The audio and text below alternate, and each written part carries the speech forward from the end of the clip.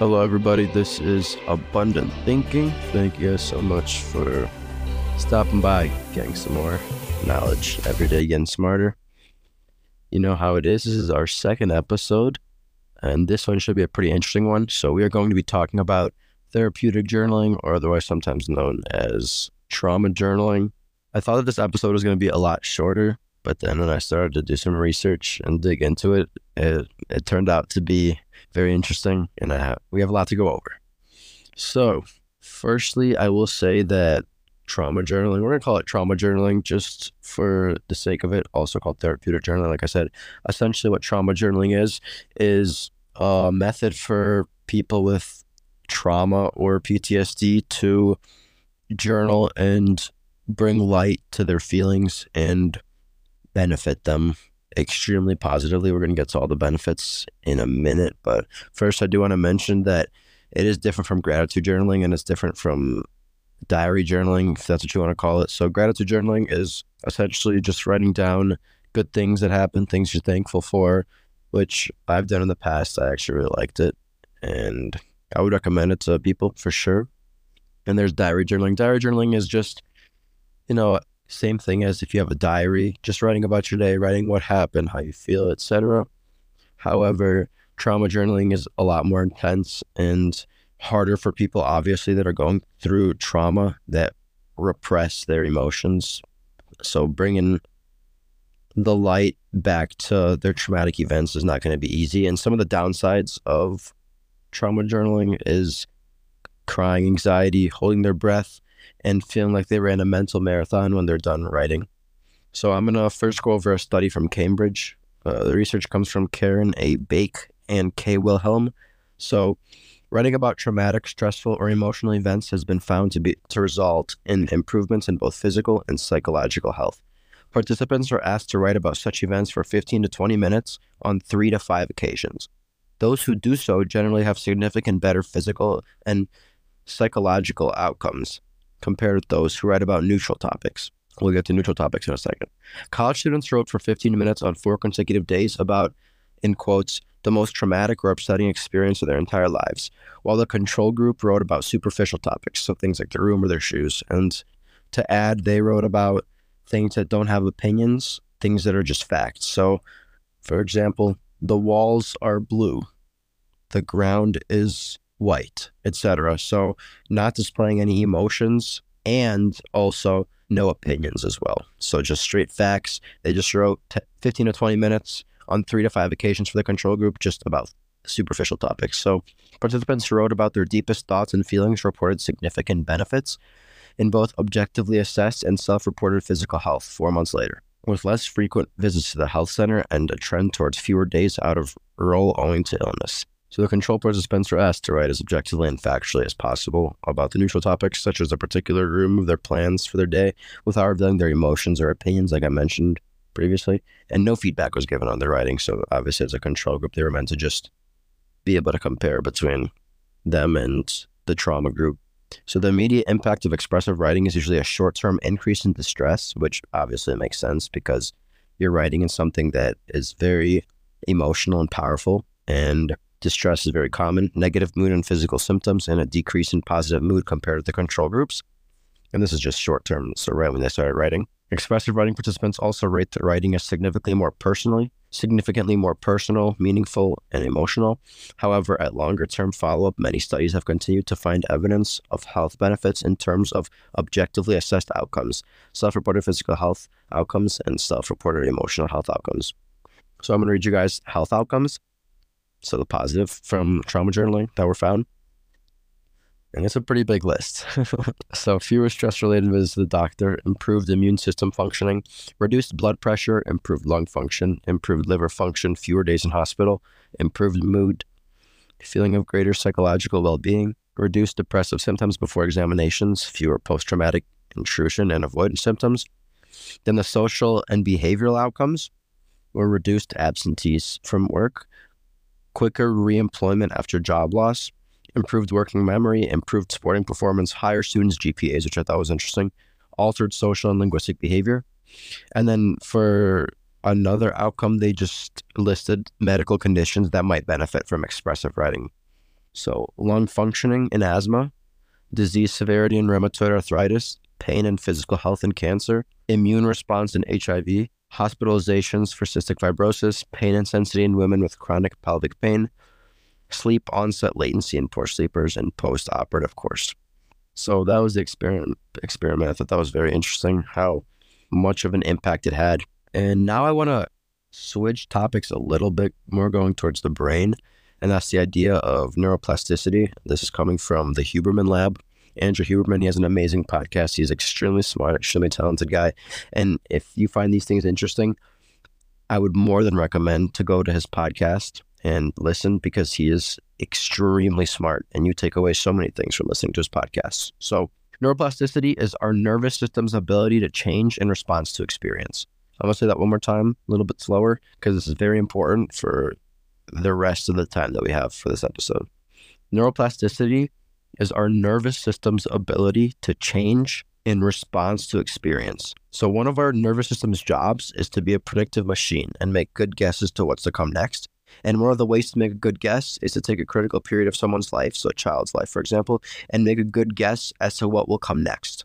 So as a child, the mere exposure to an experience shapes the brain, not permanently, but it's very long lasting. So this is essentially how we learn certain behaviors. For example, if you're a kid, and although pain isn't directly correlated and relevant, but just as for an example, say you're a kid and you touch the hot stove, so you touch it, oh, it hurts you. And you're going to know next time that you're not going to want to touch it unless you want to get hurt again. Obviously, this has to do with pain receptors and how it transitions to the brain, all of that. But essentially, our nervous system's ability to change in response to experience. So neuroplasticity allows us to understand how our brain is impacted by different events. And I will also mention, we'll get more into this in a second, but neuroplasticity and the overall way that your neurons change is dependent on strengthening and weakening depending on how often something happens. TSDfoundation.org. Neurons change regularly and are shaped by our experiences. This helps adults learn, adapt, and remember. So this is a little bit more into neuroplasticity and mindfulness. So neurons change regularly and are shaped by our experiences. This helps adults learn, adapt, and remember. Every time we experience something new, a new neural pathway forms, and if repeated, it reinforces and strengthens the connections between brain cells. So neuroplasticity happens throughout our lives based on our experiences, which either strengthen or weaken, like I mentioned, for strengthen or weaken our neural connections. However, there's a way that neuroplasticity can be harnessed to successfully mitigate the effects of adverse childhood trauma in our adult lives. Let's say this again. There is a way neuroplasticity can be harnessed to successfully mitigate the effects of adverse childhood experiences in our adult lives, and that's mindfulness. Neuroplasticity is our greatest ally when it comes to healing from complex trauma. Mindfulness changes how we process incoming signals from the environment and helps to desensitize our reactions to them. If one practices mindfulness regularly, eventually our hyperattentive amygdala will calm and we will no longer have the classic complex post-traumatic stress disorder response to triggers. So just a little bit more into the complex post-traumatic stress disorder. Complex post-traumatic stress disorder, otherwise known as CPTSD. Obviously, you have your post-traumatic stress disorder, which is PTSD. This is CPTSD, the C being complex, can result from experiencing chronic trauma such as prolonged child abuse or domestic violence. It's closely related to PTSD and borderline personality disorder, and CPTSD is manageable with psychotherapy and medication. And I think this is very interesting, the link between psychotherapy helping CPTSD and overall trauma and mindfulness as well, because if we take a step back, psychotherapy, otherwise known as talk therapy, is talking to somebody about these extremely emotional events in your life that you wouldn't have talked about otherwise, and bringing light to the problems and what happened allows you to, in a way, be mindful of what happened, how it happened, and it allows you to form a story. And mindfulness is, or I guess I should say, psychotherapy can be a variation of mindfulness, since you're talking about it with somebody and you're allowing yourself, which I think is important, allowing yourself to understand what happened rather than it being in your brain telling somebody, so you can take out some of that trauma and get help while you're doing it. And through practicing mindfulness, one can learn to remain in the present, and our brains will make new neural pathways through mindfulness, which will allow us to remember the calm we find through, and it will reduce our anxiety. We learn how to be less hypervigilant and for our mind to be less reactive to triggers than we once were. So, like I mentioned, the nervous system being a predictive machine, it becomes a predictive machine by taking your emotional states, your physical surroundings, your perception of who's there, what happened, and how it made you feel. So when you're remembering a traumatic experience, facts about the experience, who was there and what happened, then recounting how the experience made you feel at the time and how it makes you feel now, and finally, links or associations between what happened and anything at all. So this is a mind map. So a good question to ask would be, how is it possible that when you experience traumatic events, your nervous system and other various physiological areas of your body take a toll? So how is it possible that these traumatic events that happen impact your nervous system and other physiological areas of your body?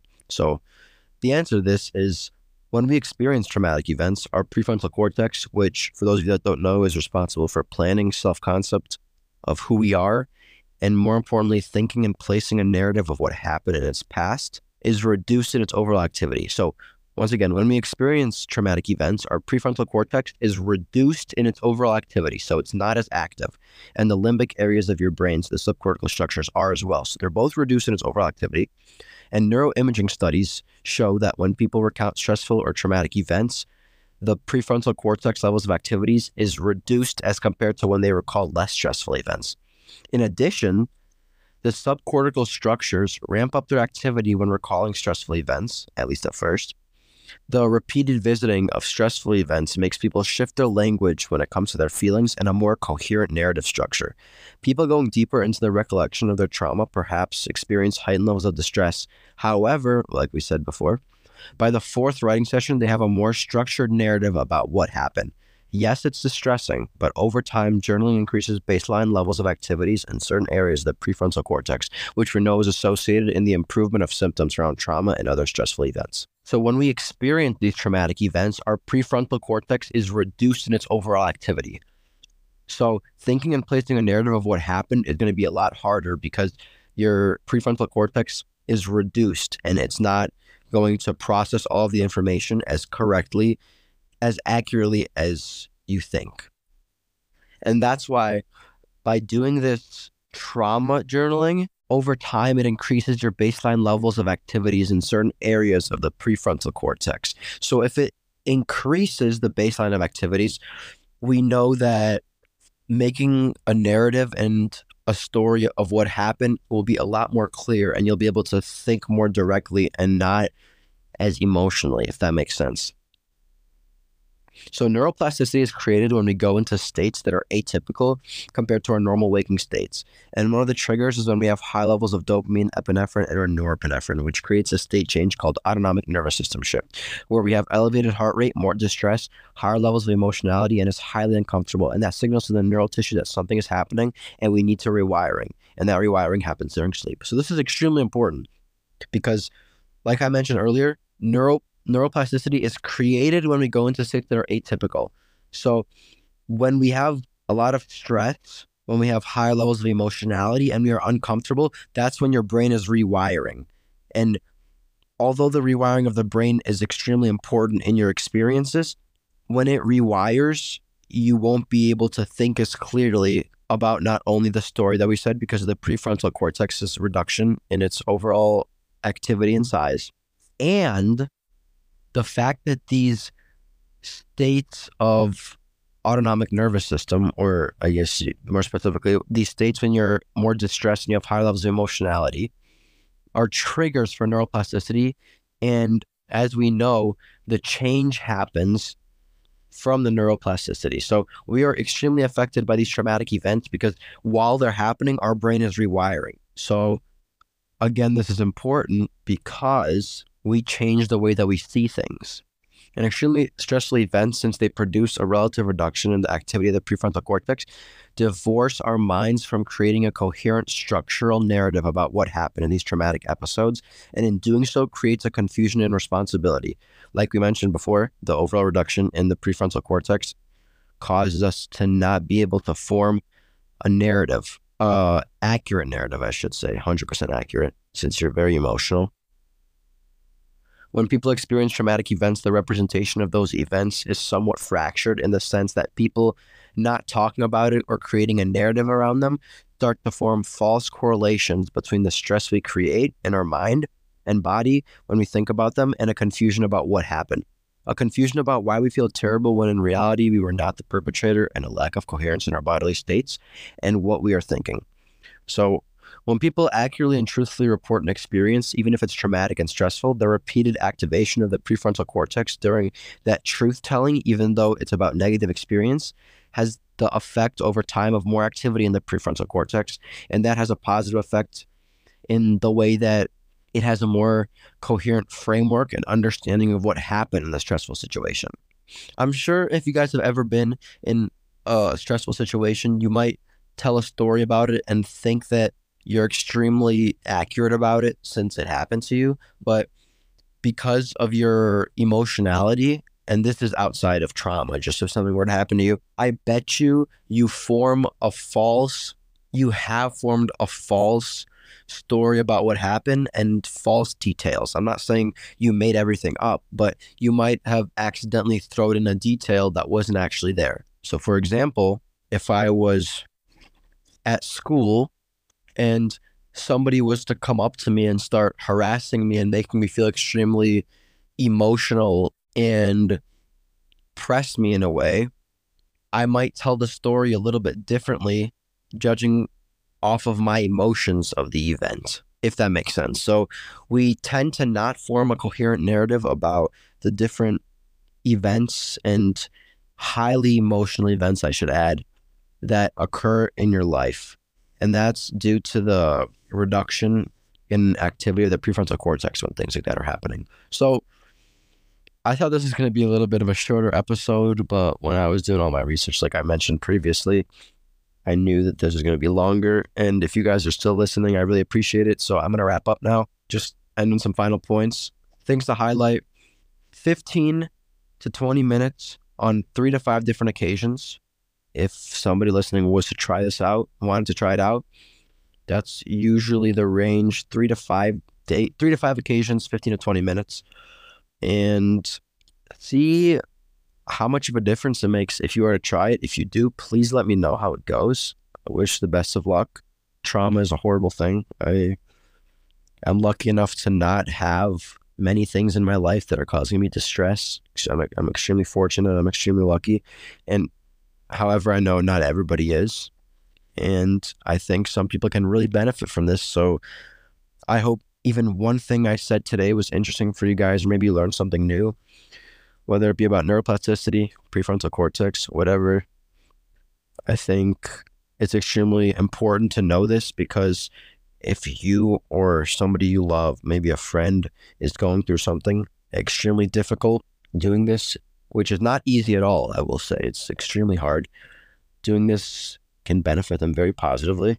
Yeah, and the brain is extremely interesting how everything works. It is extremely powerful, so do not undermine how important the brain is. And I will leave you guys with that. Thank you so much for listening. This has been Abundant Thinking. If you guys have any ideas on episodes in the future, feel free to let me know. And I will see you guys again soon. Thank you.